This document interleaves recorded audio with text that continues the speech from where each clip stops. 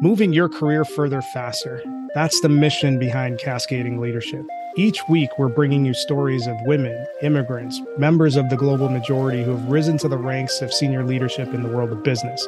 Get ready to gather the insights of some of the world's best business leaders and apply those to your career. If you're interested in sales and marketing effectiveness, organizational effectiveness, talent strategy, DEI, or HR tech, tune in. We're going to share with you what they don't teach you in business school. Welcome to the show. Welcome to today's episode of Cascading Leadership. We are in for a treat because we have one of the best marketing, SDR, sales leaders, thought leaders that we've ever had on the show. This is going to be part of our sales and marketing effectiveness series. And I'd like to welcome Andy Culligan to the show. So welcome aboard, Andy. I've watched you for quite a while now, and you've done a lot of presentations on marketing roles and driving the revenue cycle, how SDRs and AEs can be more effective. So I'm super excited to have you on the show and give us some best practices across that entire revenue spectrum on how people can be more effective.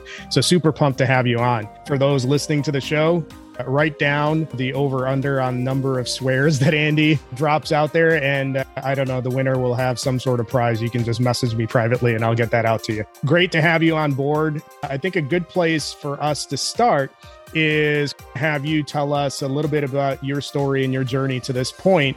And then that will be a great springboard for us to continue the conversation into the main topic. Sounds good. First of all, I just want to say for the record, it's complete bullshit that I swear. I don't know why you've been watching, Jim, but it's all propaganda. So I tend to see it, tell it how I see it. That's just how I am. So let me give you a bit of my background just to set the scene a little bit. I started my career, I studied marketing, but I'd always done quite a bit of selling throughout my childhood. It's probably too strong a word, but I started working when I was about 13 and did some level of sales or marketing all the way up from when I was about 13 onwards. So it's been really in my blood since I've been quite young. I started my career after doing proper studying. I started my career as an SDR. So I went into the sales world immediately after studying marketing. The reason for that is because I wanted to earn less money. I wanted to earn more money being in sales and not earn less money being in marketing.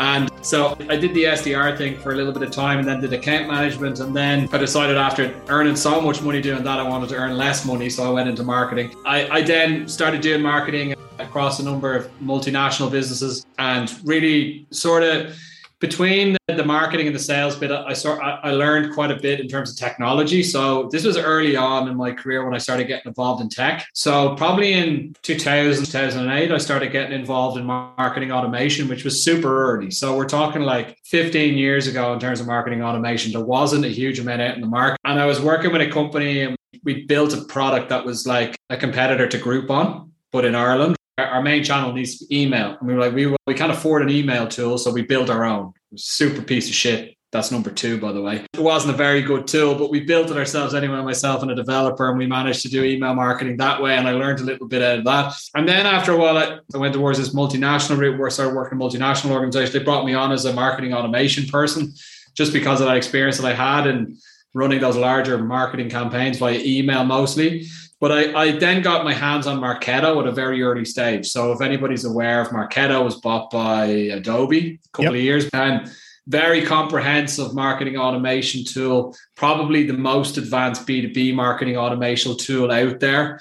I've used them all mostly, and that is by far the most advanced, right? Became the company champion for that. Imagine this now, this is like 2010, right? So 2010, 2011, so super early on in the Marketo journey. Really only lead scoring and marketing, email really. But I really got it. I really understood the entire integration there with Salesforce, etc. So really started to get myself interested. After a number of years of running different marketing campaigns, etc., I then moved into the tech space myself, working for a marketing automation company, which is Amarsis, which has just recently been acquired by SAP. Brought in there as like a lead gen person, lead management, let's call it. And then at that particular point in time, the company had taken on quite a considerable amount of funding to go into the US space. We had a lot of money to burn, so we burnt a lot of cash, which means that we made a huge amount of mistakes, myself included. We had the money to make mistakes, so we did it. We did a lot of testing and different things. It was super interesting.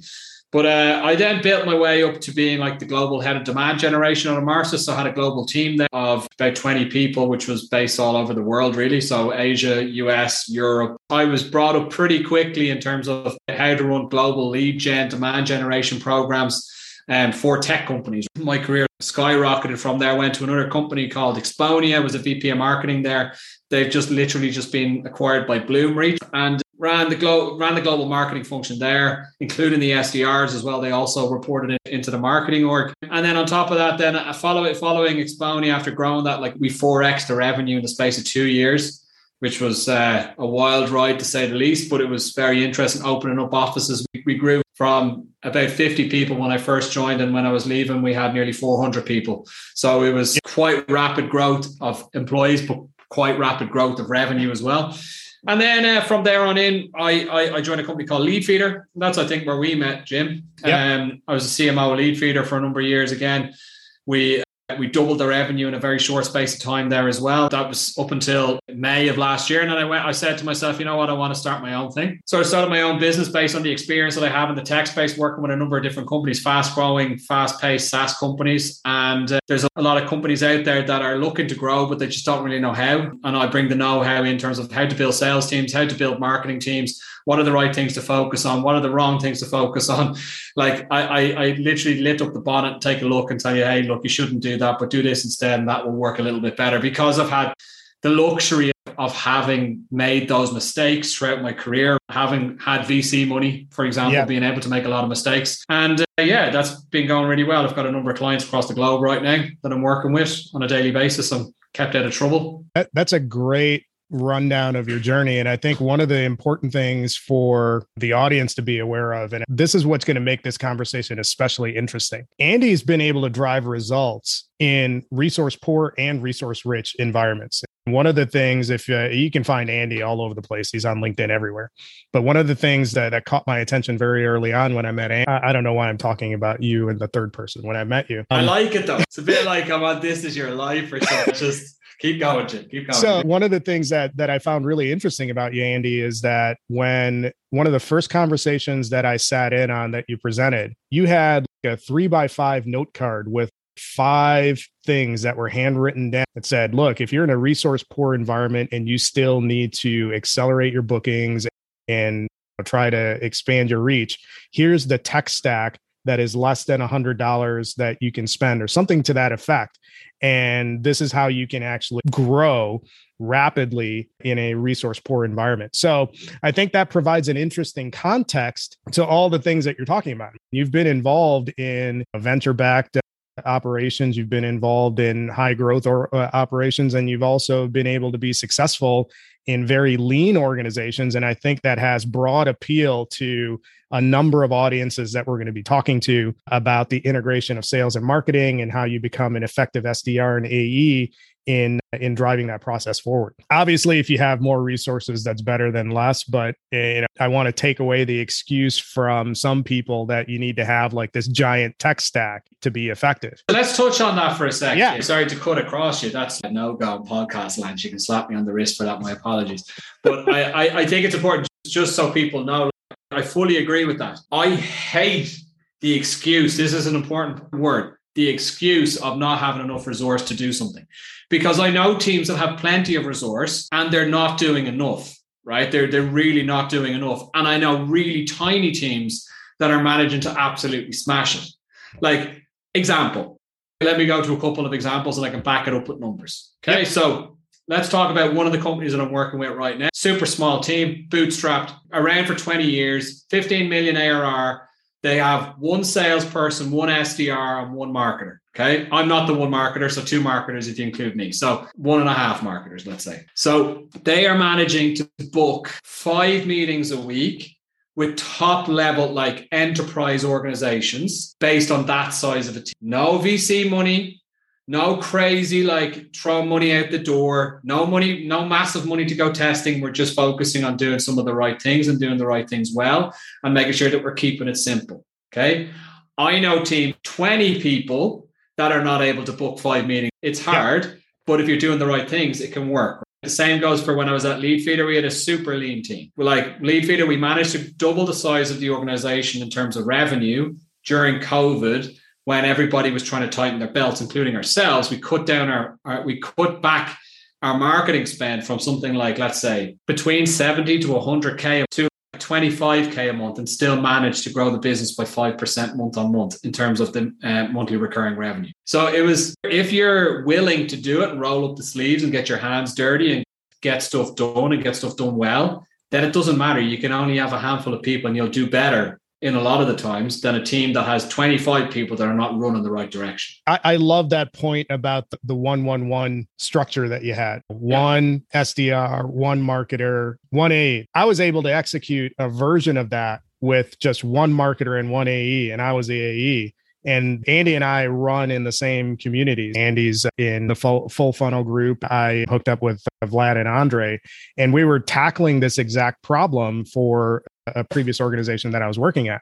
So we figured out a way to do it, and I adopted the role of both AE and SDR on my outreach. And in using that formula with my marketing counterpart, we were able to book 50 meetings in a 2-week period, running a couple of plays that were tied to stuff that you talked about and Vlad talked about and Andre talked about. So the idea that, hey, you need all of these resources, I think it's BS, just like you do. So let's talk about, how do you actually pull all of this stuff out? So I'll lay out the scenario. Let's say you're in a moderate resourcing environment. You have a decent marketing footprint that puts out content. You have a group of SDRs and you have a group of AEs.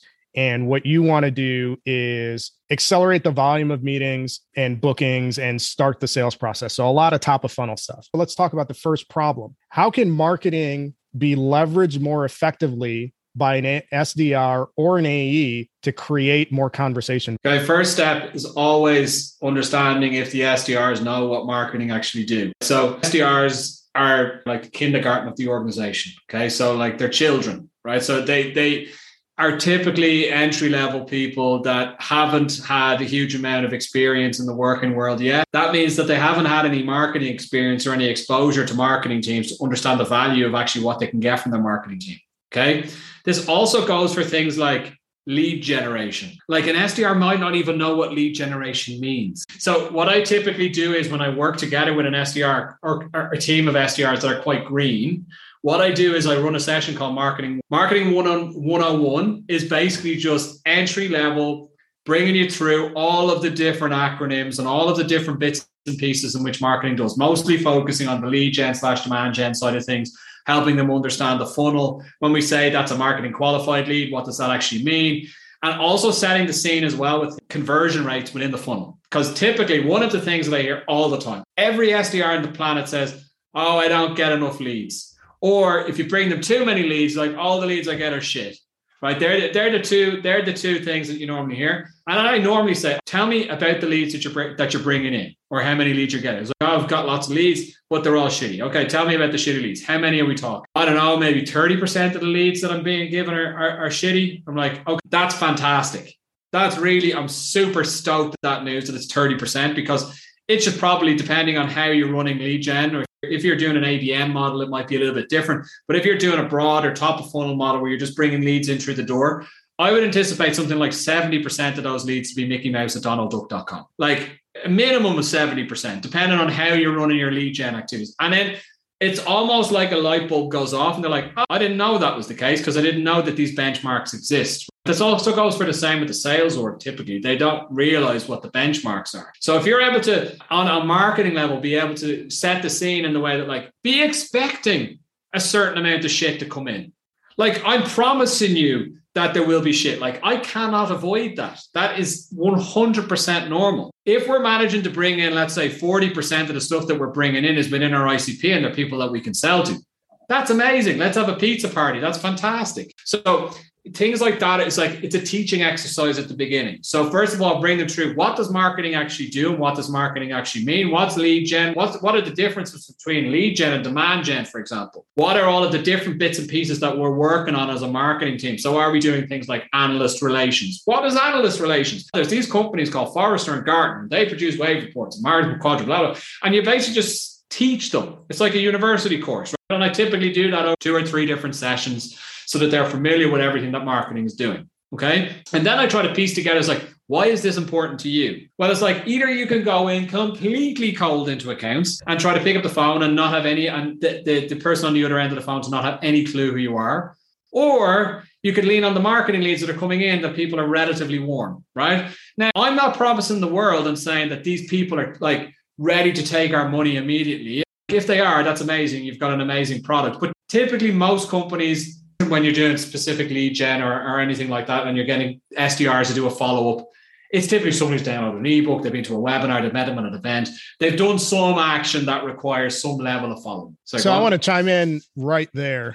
So there's 2 key things that I want to split out. So there's a certain amount of leads that are better than others, and you should go in baked in expecting like 30% of your total lead volume to be decent, not great, decent.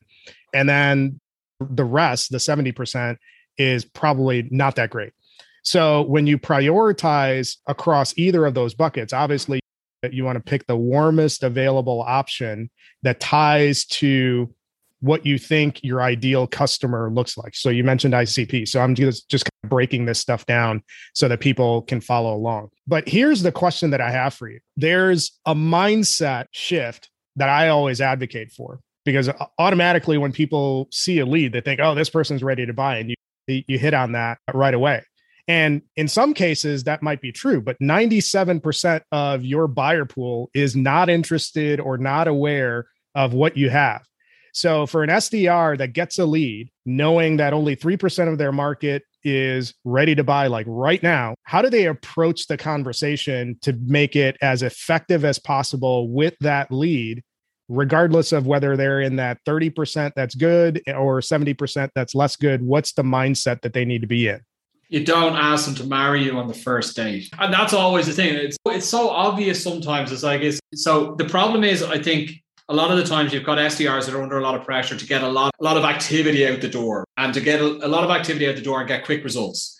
You're not going to get quick results if you have large sales or large deal sizes, right? So the larger the deal size, the longer the sales cycle. I'm sorry, that's just how it is. That's life. So what you need to be doing is you need to be creating more touch points against those accounts. And you need to be trying to sell into other people on those accounts. So let's say, for example, Jim, you come and you download something, okay? You might be just interested in learning a bit of the content, okay?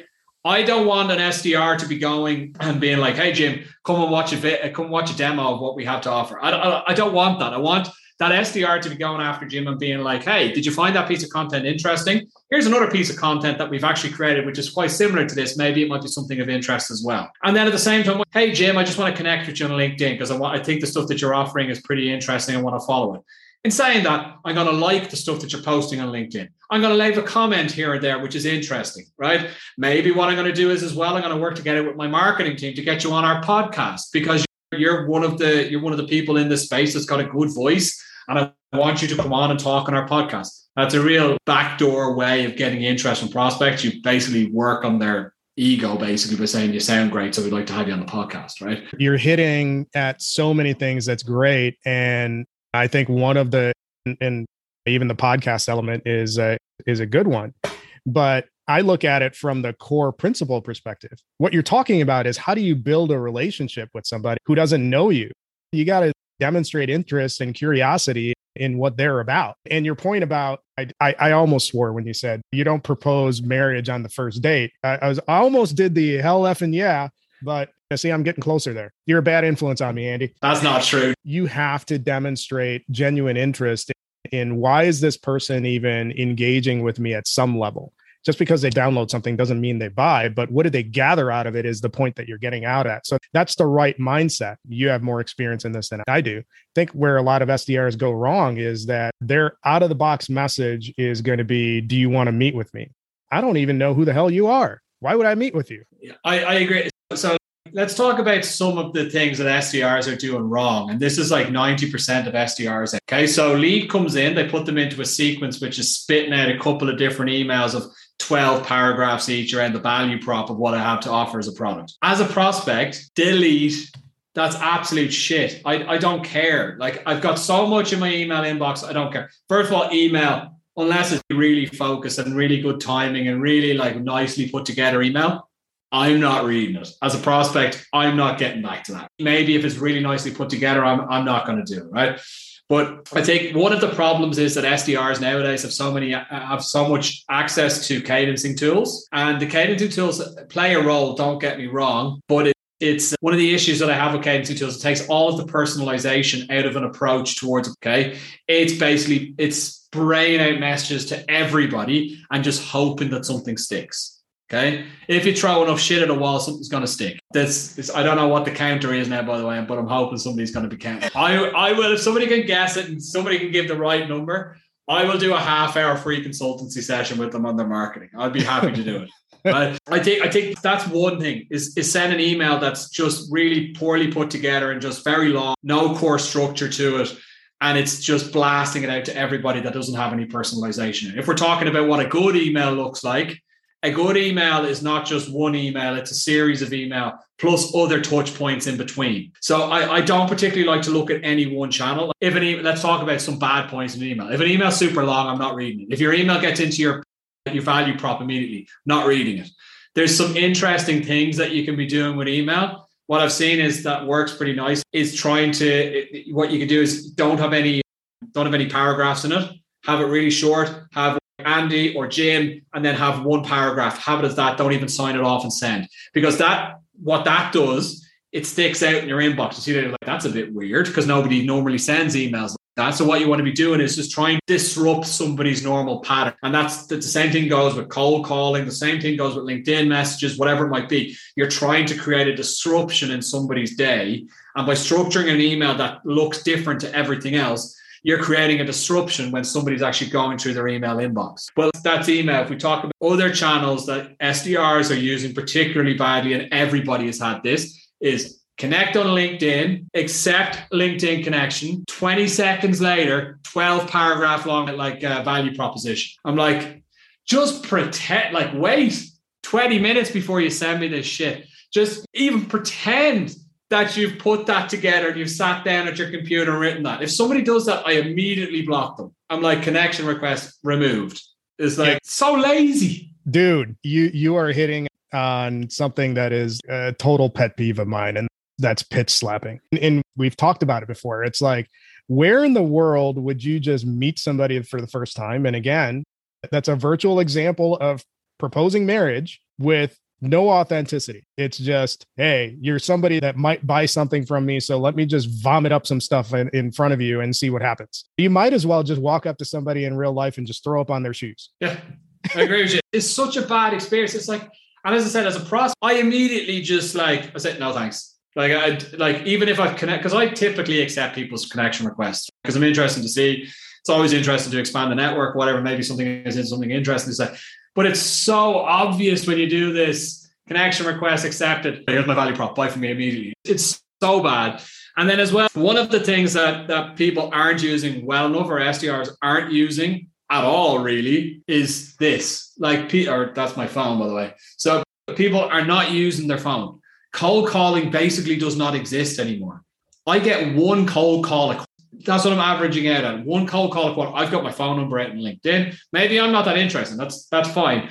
But I work with a number of different companies that would be interested in a lot of different technologies. I don't get called at all anymore. And I think cold calling is dying out because people are afraid to do it. It's like a lost art, right? People don't talk on the phone anymore. You're getting into an area that I wanted to talk about because one of the internal things that I've seen as a people leader and I've been banging this drum. I'm also a dinosaur. I still use the phone when I'm at work, but our internal ratios, emails to phone calls is like 3-1. And I look at it, I use an all options on the table approach to try to connect and build a relationship with somebody. So I always am coaching my team that anytime that you send an email and you get some sort of trigger event, you should follow it up with another phone call. And ideally, every email that I send out, I would follow up with an email or a LinkedIn message or some sort of sequence that is tailored to the audience.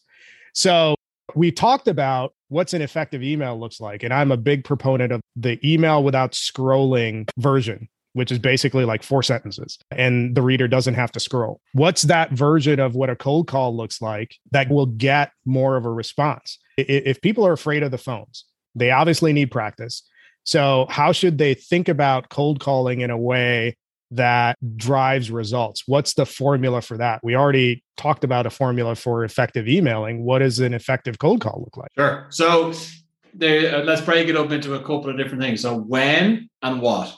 So the when, something that I've seen work quite nicely is, again, as I said to you before with the email, you want to be disrupting somebody's normal pattern, right? So when I'm talking about a cold call, I'm disrupting somebody's day. Okay, so you want to be disrupting it at a point where they're probably going to be most likely to want to speak with you. There's not many people that want to get a cold call. There's not many people sitting there going, "Oh, I pray for cold call. I'd love to receive a cold call today." So most of the time, you're picking up the phone to talk to somebody that does not want to talk to you. So you have a very limited window of opportunity to actually get somebody to want to listen to you. And typically, something that I'm starting to see work outside of working times is a really good time to be calling execs, by the way. So this is within executives, because during their day, they're super packed full of meetings. They're not going to be able to pick up the phone during a meeting, right? My calendar, for example, has been blocked on calls from 1 p.m. today until 7 p.m. this evening. I don't have any breaks from 1 p.m. to 7 p.m. So I'm not going to be able to answer the phone. Right. So if you want to try to get somebody like me, or you want to get an exec on the, try calling them at between 8 and 9 in the morning, or between 6 and 7. And try those times and see if you can manage to get more connects, because that's what you're trying to chase. You're trying to chase connects. Okay. So you need to be trying a couple of different times outside of normal working hours. I'm not telling you to call people at the weekend, by the way. Don't call people at the weekend unless you want to get plenty of PFOs. I'll let you guess what it's a please. And then there's an off at the end of it.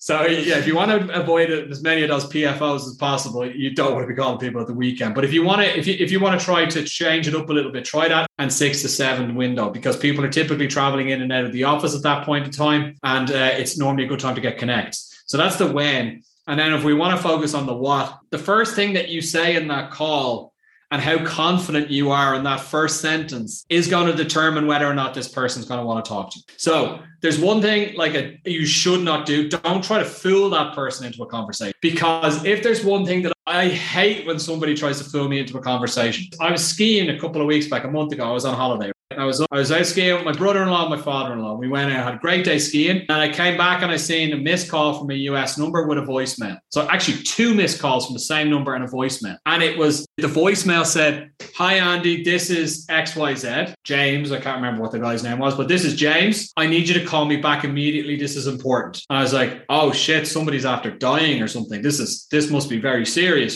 2 missed calls, one after the next, the double tap. So that person called me and I called him back and said, "Oh, hi, Andy. Great to hear from you. This is XYZ from data provider XYZ. I just wanted to see if you'd be interested in purchasing." And I was, "Are you kidding me? You're after calling me, first of all, while I'm on vacation. You didn't know about it. That's fine. That's fine. I'll let you out. That's not your fault. But you've called me twice and left me a voicemail, basically with yourself out of breath and being like, you need to call me immediately because this is really important." I handed him his ass on a plate, unfortunately for him.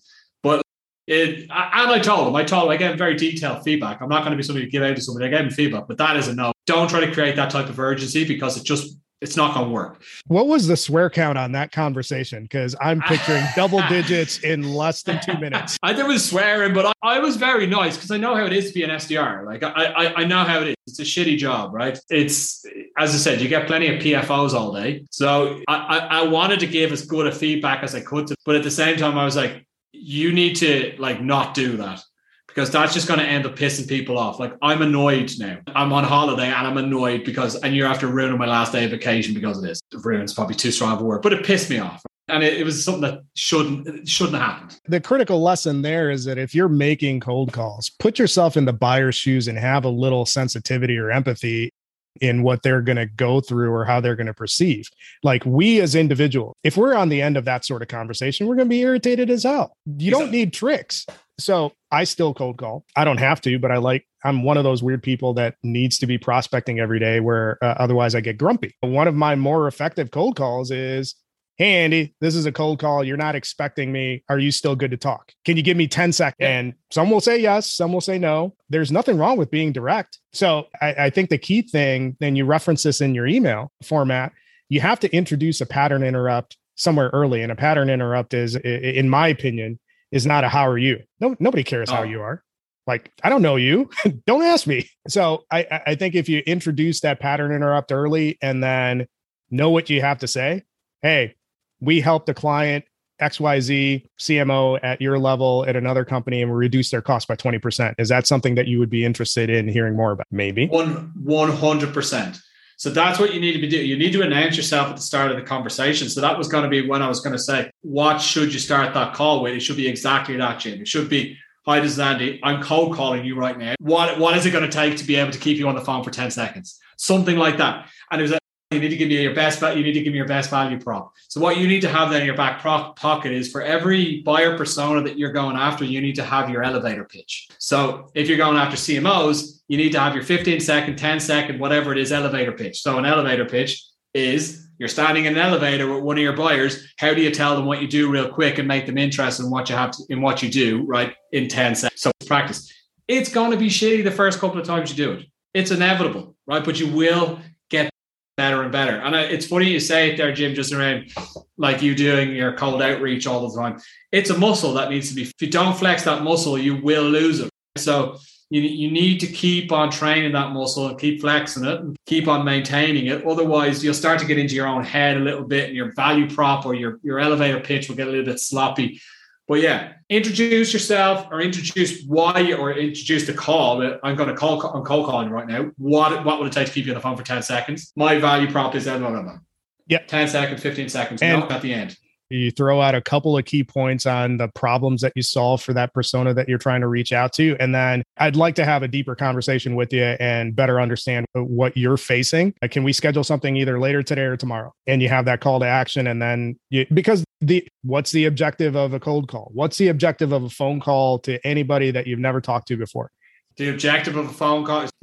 It's not to sell. It's to book a sell. That's an area where a lot of sellers, varying levels, get confused from time to time, is that they get in the mindset that, hey, I'm making this call to sell something. No, you're making a call to build enough interest or engage enough curiosity to get a meeting. That's the objective. So that's really solid stuff. So that's assuming that you're just like spraying, praying, doing a volume play, trying to book stuff via email or cold calls. How can you get more effective and more targeted and get better conversion ratios on basically the same thing? You still haven't had a relationship or a conversation with this person, but what can you do to warm those email outreaches or cold phone outreaches up so you have a better conversion rate into meetings? What are some of the things that you've seen? I don't know if you were on a couple of weeks ago on the Full Funnel Summit talk. That it wasn't even a talk that I did with Andre. What we did was we did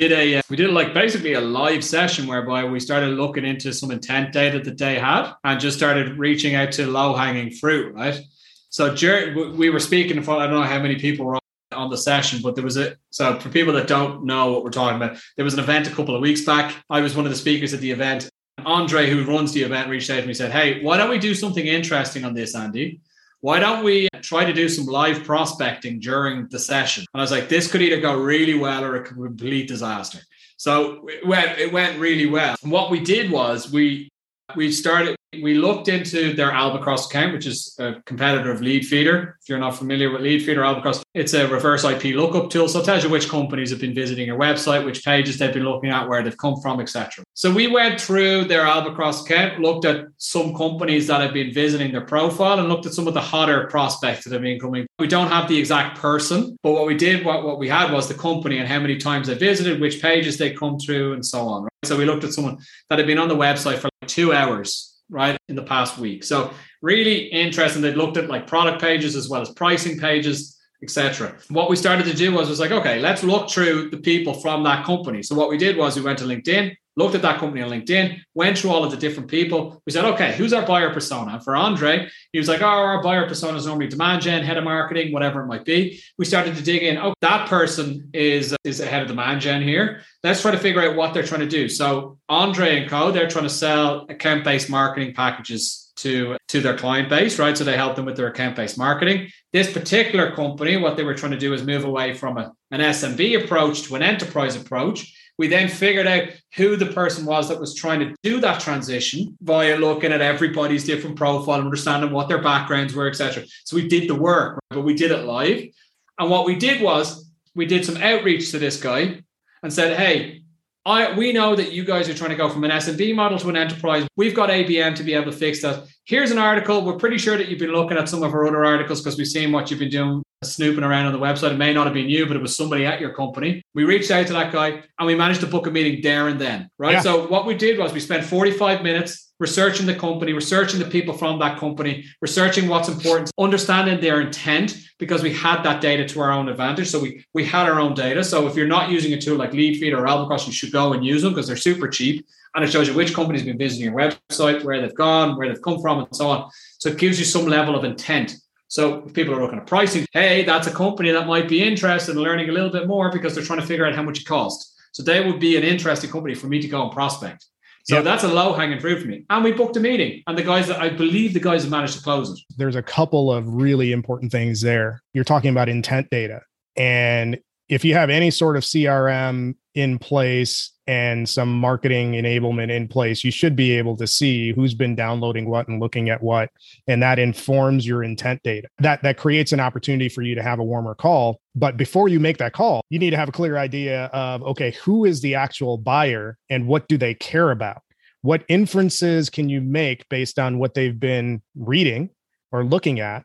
And how do you message it directly to the problem that you solve? And then that's how you get higher conversion rates. I'm summarizing. I think there's probably some other stuff in there, but that's how I understood what you explained to me. And there's ways that you can do that across all sorts of different platforms. I'm big on building your own brand and having a particular point of view about the things that you offer as an individual or as a company. Usually it's both, to generate interest and conversation across wherever you choose to do that. So that is a version of intent that activates your curiosity so that you can actually start building those relationships. So that's good stuff across the board. I know we covered a lot of ground. What's interesting about this entire conversation is that we're not even scratching the surface of all the stuff that you could theoretically do. This is still fairly high level. We got some tactical in there, and I think it's applicable across the board in terms of how you can do it. But I want to distill this down into making your outreach more effective, whether it's by email or phone or whatever. What are some of the critical things that a rep needs to do? Maybe the top 2 or 3 things that a rep needs to do to make their outreach more effective and convert more of those conversations into bookings. If we want to summarize, I think it's looking at that low-hanging fruit and personalizing the message towards that. Stop with the massive outreach, going after 1,000 accounts all at once. Doesn't work. Really doesn't work. If you want to see good traction, what you need to do is you need to go after a handful of accounts. So let's say I select 10 accounts in a week. How do I select those accounts? I select those accounts by looking at companies that have been visiting my website, people that have been downloading stuff from me. And what I do is then I go after maybe the 10 different personas or different people on that account and start to vary messaging, like personalized messaging towards those specific accounts. If you can do it as well towards specific people, it's not always going to be that possible, but if you can do it more towards personalizing towards specific people, even better. But I would say stop the mass outreach. It doesn't work. So go after a number of people from a handful of accounts. Base those accounts off people that are companies that are visiting your site and companies that are interacting with your brand because they know. So you're definitely going to be hitting more luck if you're going after those specific accounts. That's great. Great advice and feedback, Andy. Before I wrap up, where can people find you? You're everywhere. So what's your preferred channel of outreach? And if you're going to connect with Andy, do not pitch slap because he'll have 15 swear words to hurl at you before he blocks you. There'll be troubles.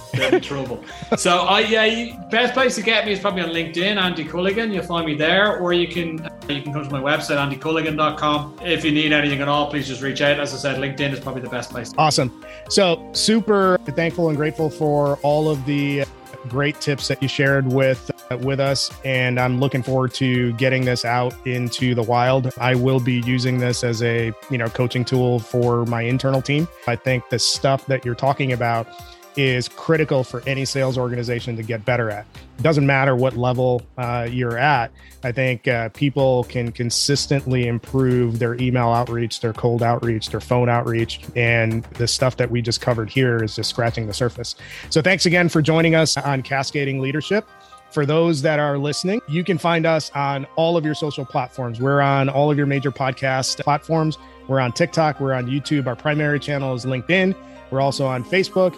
Make sure you like, subscribe, leave comments, follow, do all of the things that all the kids are doing these days to promote shows. And if you like us, make sure you share. And we'll look forward to another episode down the road. Andy, thanks for joining us. Thank you for listening to this episode of Cascading Leadership. We hope you enjoyed the story as much as we did. Make sure you subscribe to our show on your favorite podcast player. Follow us on YouTube, TikTok, LinkedIn, Twitter, and Facebook. Leave us a review. Tell a friend. If you're interested in sponsoring the show, reach out to me at jim@cascadingleadership.com. Tune in next time for another great episode that will help you move your career further faster.